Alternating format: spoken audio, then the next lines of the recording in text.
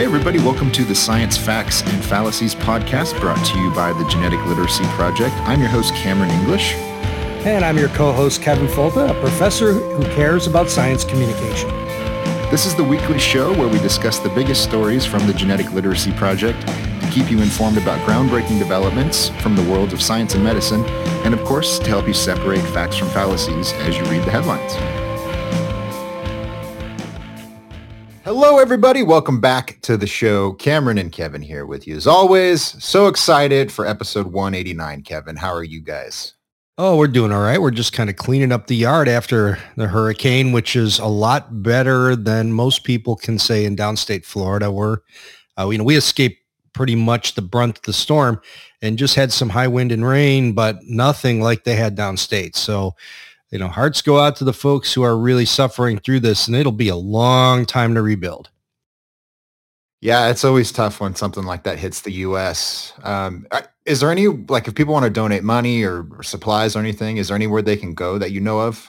Not that I'm aware of, but that's not not something I have my finger on that pulse, unfortunately.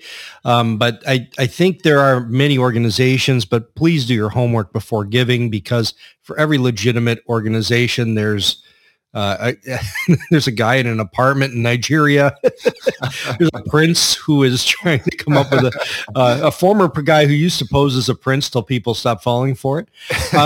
No, there's a lot of scam artists out there, and they make just as compelling, beautiful arguments for your assistance as the legitimate organizations, if not better.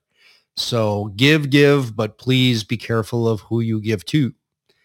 The other thought is that, and this is the bigger conversation is, this is something that's only going to keep happening. And as we rebuild, should we be as a nation thinking about how the future needs to look? So in other words, should we build things that are much more resistant to high winds and water around the coasts, and not rebuild essentially what was there before? Just so it can get knocked down again. This is getting really expensive. It's going to get to the point where people can't afford insurance, and the insurance industry is going to get a hard pinch. The federal government will have to be in big time. So it might be a good chance to really think about how we rebuild around our coastal communities, and maybe do it better and in ways that'll be better for the people that live there in terms of their protection for their lives, but also for their property. So just my 2 cents. It seems like a real challenge to be doing this in different areas, over and over again. And I got a funny feeling this is not the last time we will see that intensity of a storm hit Florida. Are you suggesting there might be another hurricane in the future, Kevin? I think you need to calm down with those predictions. Yeah. No, I can predict another hurricane like the bowling pin can predict the bowling ball. There's always another. But that's helpful. That's helpful insight for both on the donation front and thinking about the future. It's always a good thing. Yeah. No, it does. It is that we need to think about these things bigger. Like after Katrina and they rebuild New Orleans, it's still up below sea level, it just seems like maybe we could truck in some stuff and do it on top, but anyway, that's just my 2 cents. I'm not an engineer. I don't know. Well, with that, let's get into our stories. So first up, are most GMO safety studies funded by industry? Next, Nestle, General Mills, and Pepsi have pledged support for regenerative agriculture. Is this a case of greenwashing? And finally, 4 in 10 Americans are obese. Food producers need to harness biotech to make spinach as tasty as popcorn. That's going to be a fun one, Kevin. But first up, so this GMO safety studies. Tell us about this. Well, this article was more of a compilation of information on the Genetic Literacy Project that really approached this idea of who is funding the research that goes into these projects. So when a company has a new seed variety with a new trait, or even another variety with old trait, or a couple old traits put together, how is that approved? And we read online all the time that the approval process is not enough. And if you look at, you read that if you read the curious literature. So the folks like USRTK, and they have a quote from Michael Hansen here from Consumers Union, who says, look at what the FDA says when they approve. It's just a rubber stamp. That's just Michael Hansen. Other folks like, Gary Ruskin from USRTK is quoted heavily here that says that it's that agrochemical companies are unlikely to support research that may undermine their financial interests. It's a lot of that kind of noise has really poisoned the discussion around how these things are regulated.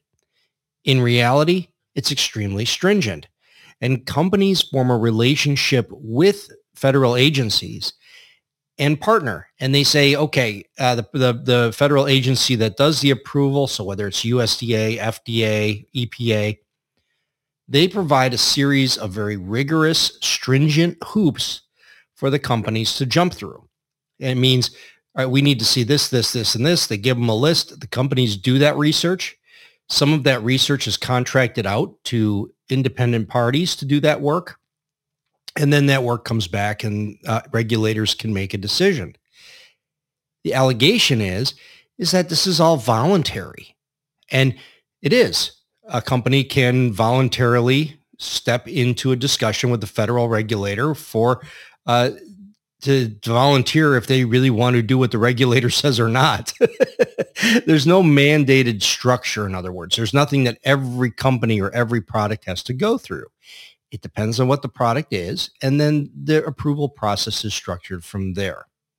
So bottom line is it's a rigorous process. Even if companies fund it, better the companies than the taxpayer. At the same time, people are saying these companies are funding funding the work. They're saying that they're at the same time that the companies are funding the work. People are saying that the taxpayer shouldn't be covering a company's profits. A product that the company will profit from. So that's really where this article starts, and we'll keep going from there. Yeah, that's a really good point. And it's one I want to stress because people misunderstand this all the time. I was dealing with this very recently because Carrie Gillum, our old friend, fan of the show, Carrie Gillum, she put out an article about the EPA and their re-registration process for glyphosate. And she was complaining that the EPA relied on non-peer-reviewed studies, her words, instead of looking at the IARC monograph that we've trashed to no end on this show. And that's a real deceptive way to present information like this because the studies are mandated by federal law. So the companies have to do them, like Kevin was saying. The regulators have to look at them in order to make a decision about a product. It's not all they look at necessarily. They like do some background and they look at the existing literature if that's relevant. So that's really deceptive. I would just point that out, right? That like in many cases, you actually have reviews that are mandated. So it depends on the trait. And Kevin, you can talk more about this. But for example, if it's pesticidal in nature, like the BT crops, for example, right? Those had to be reviewed by the EPA, and there was additional research that had to be done. They had to do animal feeding studies and so on and so forth. So there's a lot that goes into it. It's really deceptive and disingenuous to say that this is just sort of a rubber stamp because it's not. No, absolutely. And if it was a rubber stamp, it's the most expensive and time-consuming rubber stamp in the history of the world. And back to our friend Carrie's point that they didn't even look at the IARC decision. Well, why would regulators care that much? Independent regulators care about what other regulatory bodies have said. If you're there to make up your own mind about something, if the EPA said, you know what, we're just going to approve it because the USDA says it's okay, or because Health Canada says it's fine. Can you imagine the uproar that would happen? So I'm not surprised that regulators, independent regulatory bodies, retreat to the peer-reviewed literature and to the unpublished company studies and company stuff to see how it all fits together and what the data tell us. So that's the other big point. The other thing that nobody ever talks about, and this is what I really wanted to discuss this article, is really important. And that is, if you're a company and you have product X and you're looking to go to the market and you need regulatory approval and regulators say, get us these data. And you go and get those data internally and they look real good. Then you find an external partner, like a university, to independently do the same experiment and see what the data are that they get. You don't go out to a university and say, well, maybe we have to get these data. You guys do it and we'll do it. The company damn well knows that the conclusions are what the conclusions are based upon their extensive studies. They send it to a university to see if it can be replicated in independent hands. They aren't going to send out something to a university for independent verification at extremely high cost unless they pretty much know the answer anyway. So that's why so many of these things seem to always fit. They'll say, oh, the universities always fit what the company wants. It's because the company doesn't ask for help until they pretty much know the answer. And then they just get independent verification. The other thing is that if the university does the test and it doesn't match what the company's found, then it doesn't get published and it doesn't get verified. It doesn't get approved. So you don't hear about it in cases where it fails. So that's why it seems to be a big bias towards success. It's actually it is a bias. I mean, it's a bias that the only thing you hear about are the things that make it through. And that's because companies knew they would pass and you don't hear about the things that fail. So that's why there's some intrinsic bias that's why it is an intrinsic bias that makes people feel like there's something fishy going on when there really isn't. There's one other thing I want to throw in here, and that is the way this discussion is usually framed. The starting point is industry's probably up to no good unless we double check and we keep them honest. And of course, there are cases of corporate misbehavior and, fudging data and doing deceptive and manipulative things. Nobody denies that, but I think you just have to look at the incentives here. And Kevin, you got to this a little bit just a minute ago. If you put out a product and it kills people, that's bad for your bottom line. It just is, so like just hypothetically, if some new potato hits the market and then Frito-Lay makes potato chips with it and someone, people start having seizures or whatever, maybe someone tased them, like the glyphosate thing. I don't know. But you see what I'm saying, right? Like, it's bad. You don't make money when people get sick and die from your products. So it's not that you use that and you go, well, I guess we can trust everything they do. That's not what I'm saying. But the point is, they have every incentive to get this right. And we talked about this on a recent episode as well. But you have independent verification. You have regulators that look at the data. But there's nobody involved here that wants to make something that's dangerous. I wish people would remember that. No, absolutely. There's absolutely no incentive to having a failed product or something that like you say, something that causes problems. And this is what people don't understand. A company is in this, on one hand, you're saying that companies are these big, greedy organizations that are only out there to make money. And if that's the case, they want to sell a safe product, not spend their time wrapped up in billion-dollar litigation because the activists have controlled the narrative that says something is dangerous. They don't want to give them even a little bit of rope there to be able to start building that noose. It's not the way that companies are behaving. And it's actually kind of funny. There was one company that shall remain nameless, little company that does a smaller product that's barely in the market, but to get genetic engineering approval, they had to produce their product, which only occurs seasonally. And so the EPA would come back and say, well, we need an amino acid analysis of these products. And they would say, yeah, but we don't have it right now. It's not on the trees right now, or it's not being grown right now. So we don't have it. And they would say, well, we need it before we can go forward. So now you had to wait another year before you could even begin to do the experiments. This isn't a rubber stamp by any means. Final thought. And this comes from our friend, Dr. Henry Miller, who was at the FDA for several decades. I don't know exactly how long. But one of the points he made, and I asked him about this because I was writing an article that was related to this issue. And he said, absolutely every company volunteers, in quotes, for the FDA oversight, even though they technically don't have to, Because it's sort of like living in a neighborhood that's mafia controlled. They're like, hey, you're going to need our protection. You need our protection, don't you? Like it's that sort of circumstance because the federal government is very powerful, I think, as we all recognize. And if you're a corporation, they can make your life a living hell. They can just cause all sorts of problems, not to mention, as Kevin said, all of the lawsuits and the litigation that can come from just average people suing you or getting into a class action or what have you. So yes, technically voluntary, but everybody participates. Everybody volunteers, if you will. So, okay, moving on to our next story, Kevin. Is this greenwashing what these big giant food companies are doing with regenerative ag? It's ambiguity washing. This is a really interesting thing because it drives me bananas. And this was an article by Sarah Labreck. Nestle, General Mills, Pepsi, and other food companies have pledged support for regenerative agriculture. Is this a greenwashing campaign? And this originally was published in Reuters. And the funny thing is if we say regenerative agriculture, what are we talking about?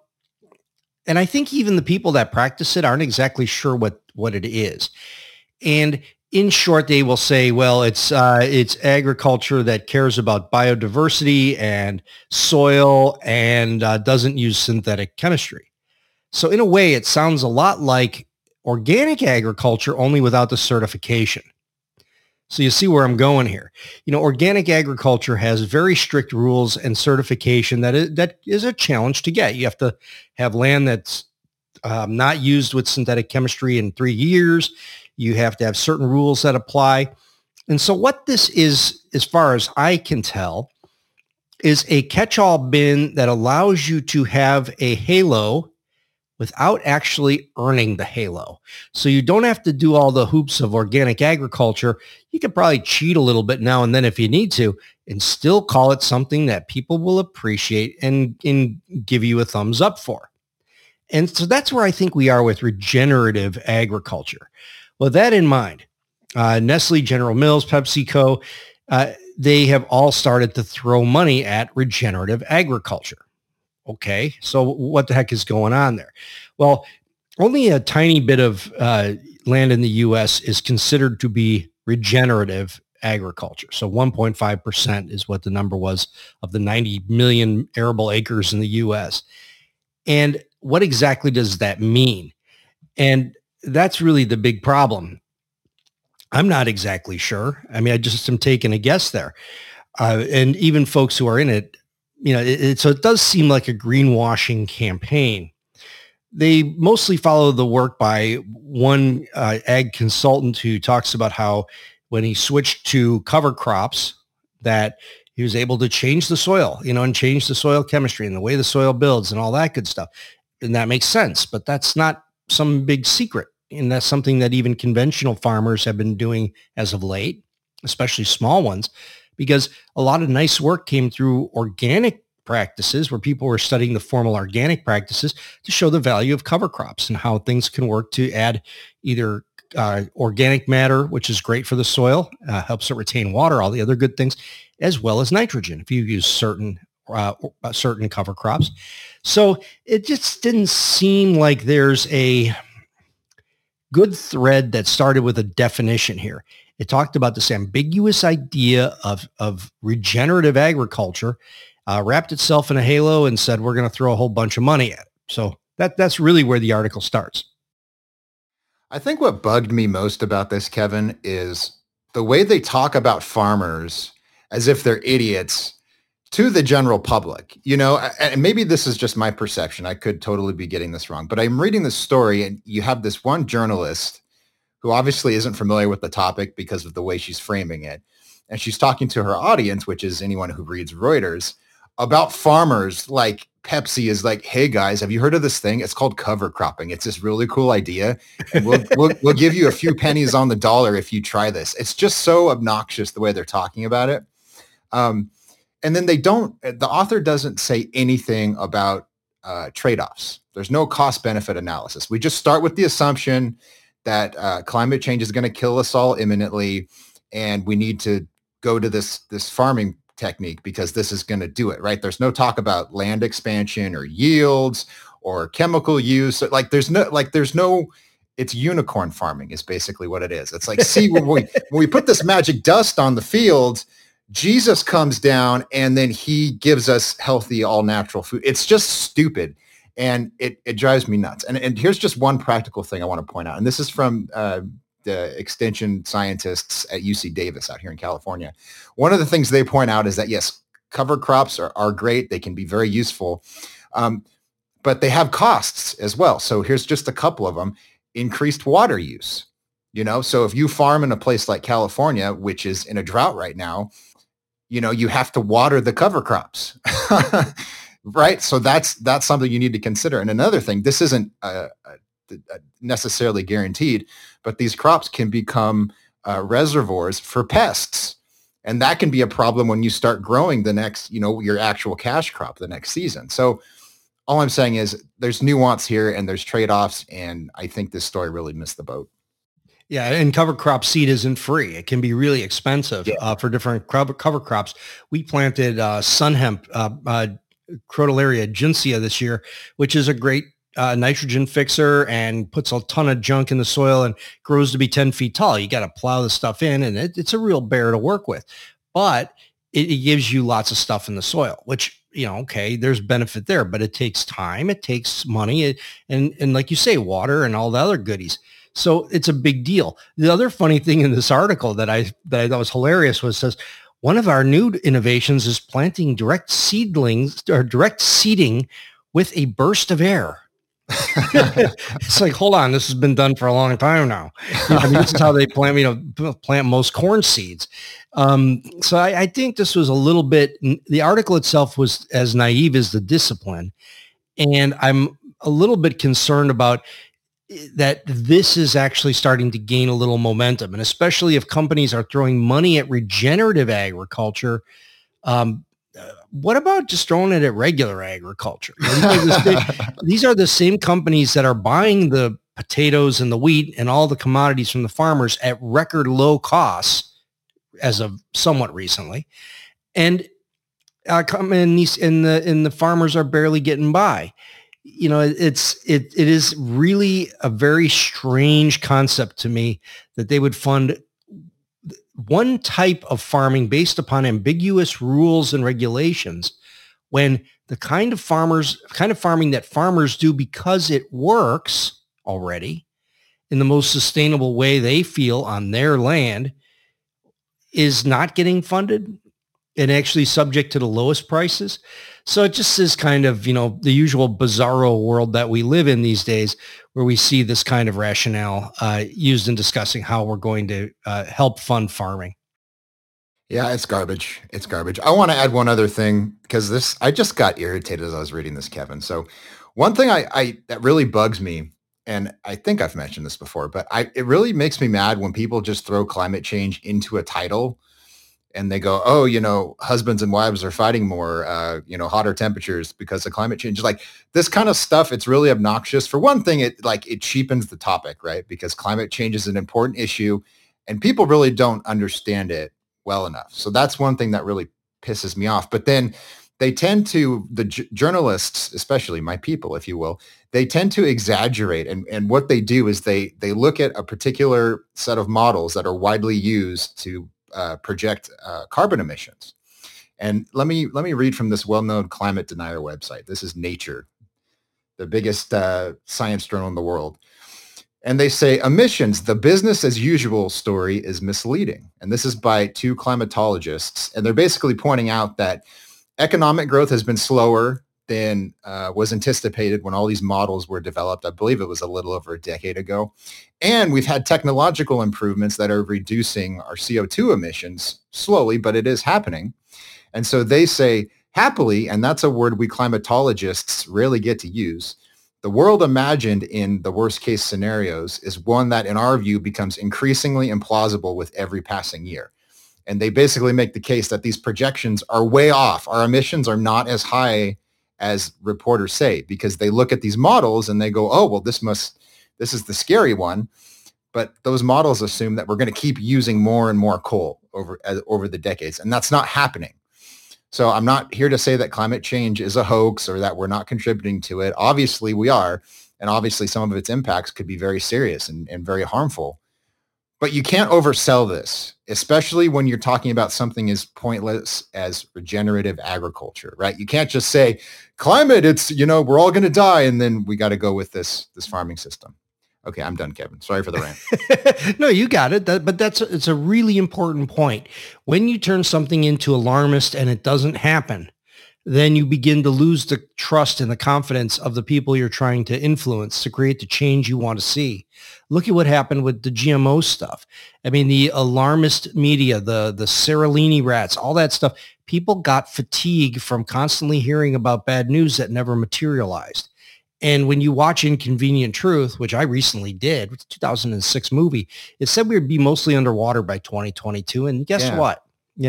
So I think that hey, what year was Manhattan supposed to be underwater? Yeah, and this is the point, right? and so what it does is it makes a legitimate problem more trivial and makes it look like it's not a problem, and gives fuel to the people who are gives fossil fuel to the people who are against it. So it's a good opportunity for us to kind of just, and I agree with you, putting climate in the title of a article that has nothing to do with climate is not necessarily a good move. Well said. Kevin sums it up very nicely as always. Okay, final story of the day. 4 in 10 Americans are fat, Kevin, and we need to make spinach taste like pizza pockets or whatever. Tell us about this. All right, and so this is by Richard Williams. I don't know who Richard Williams is prior to this, but it was in the GLP, and he's the chairman of he's from the Center of Truth and Science, and on the advisory board for the Institute for Advancement of Food and Nutrition Science. And he served as the chief social scientist at the FDA's Center for Food Safety and Applied Nutrition for 27 years. And he provided what I think is the most flawed thinking I could ever imagine. And it really was irritating to read this. So it's funny that we chose 3 articles that made us angry this week. The White House is having this whole national conversation about food. And regenerative agriculture people are there, and everybody's there with an agenda. And what we really need to be doing is taking a good hard look at the decisions that humans are making around, or Americans are making around their food. And the article starts out by talking about obesity, that we're talking about 4 in 10 people being obese, and a significant number of them being morbidly obese, which means you have increased presence of markers or habits or physical characteristics that are associated with higher morbidity. So things like diabetes, heart disease, these come from a direct consequence of overweightness. And, my family's plagued by this. We've got bad genetics, and everybody puts on extra pounds in the same way. And something I've wrestled with my whole life. I know you've talked about that too.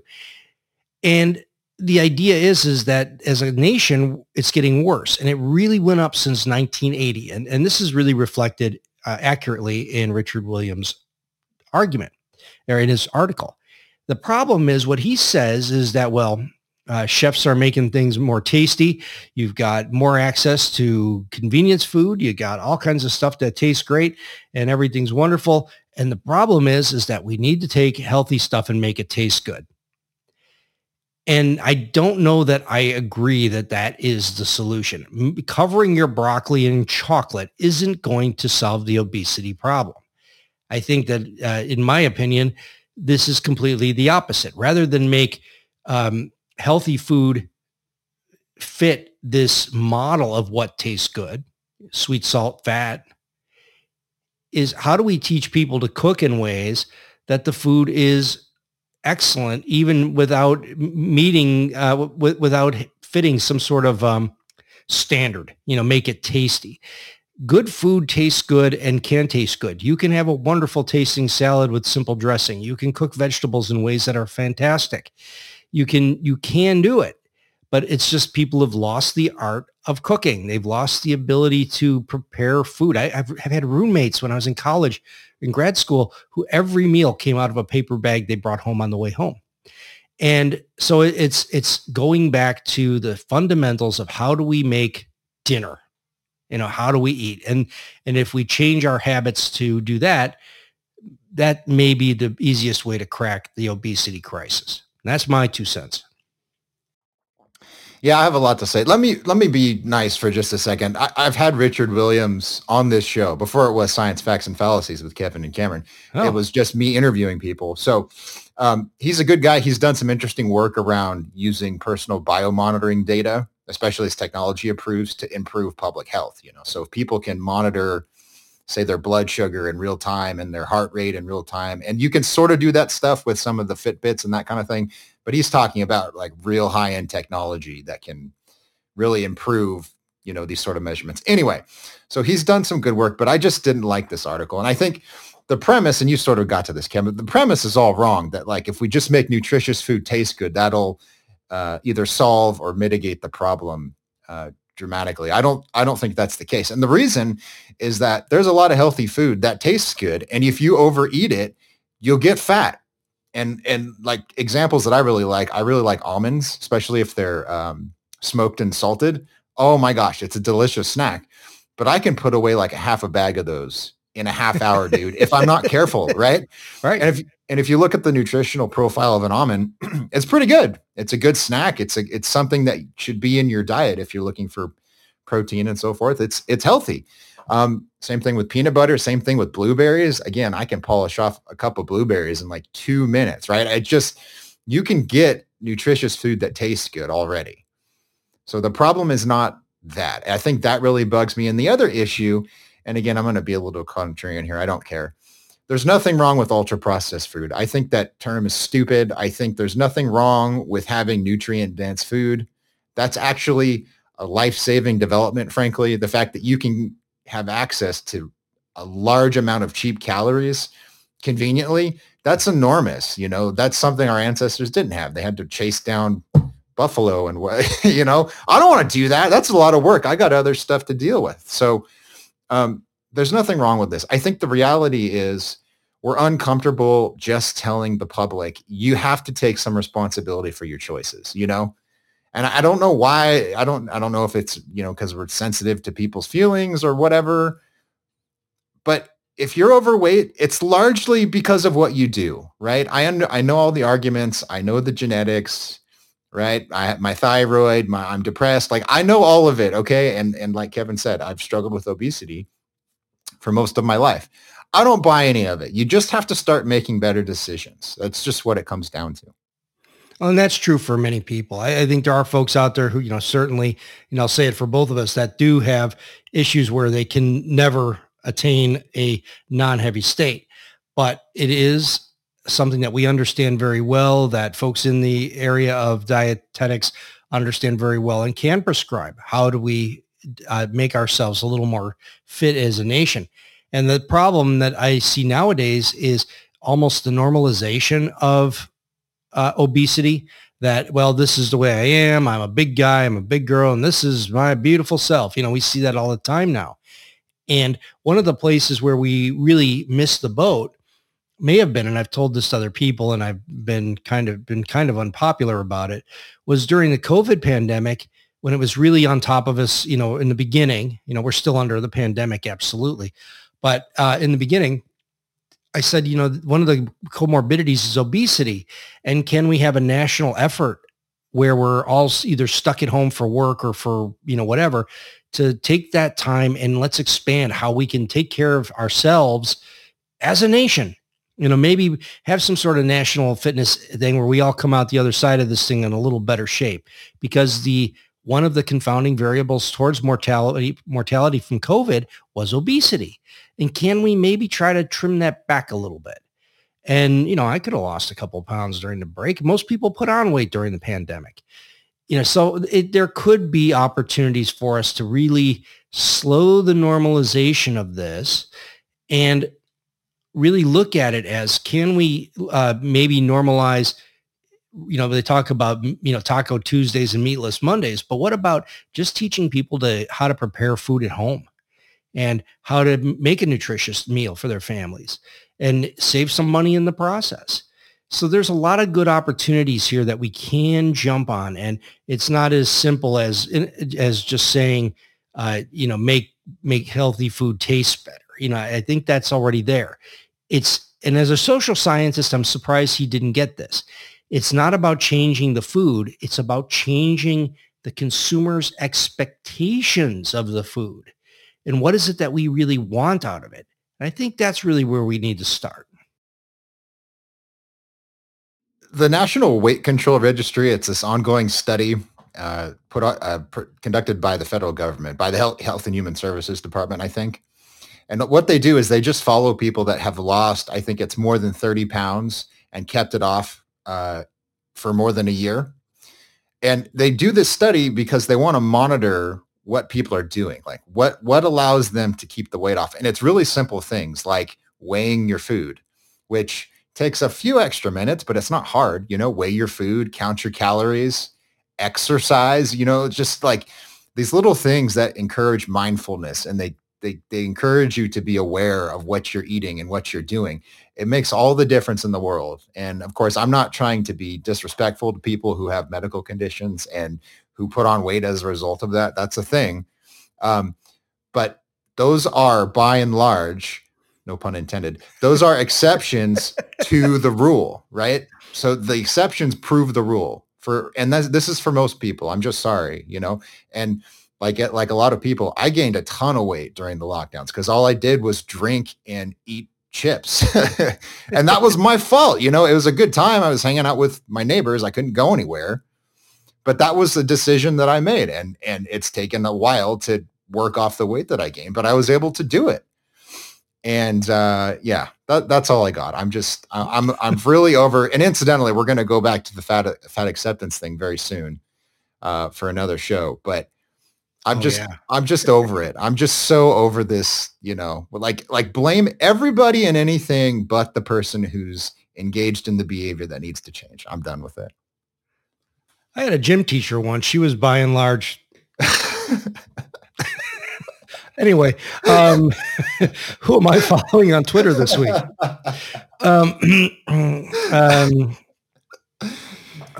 I'm following Miles. See the transition there. I'm following Miles Power. How the hell did I never mention Miles? He is at Power M 1985, and Miles Power has an outstanding series on YouTube. And he did a great dissection of the situation in Sri Lanka. So if you're trying to understand what happened there, check out Miles' YouTube channel. And other stuff that he has there, I kind of forgot about over the years, but he has been so productive and does such high quality work. And he does a huge amount of stuff on the InfoWars guy. Alex Jones, gay frogs. Yeah, he they're turning the friggin' frogs gay. They're turning the damn frogs gay. I kind of do a good Alex Jones.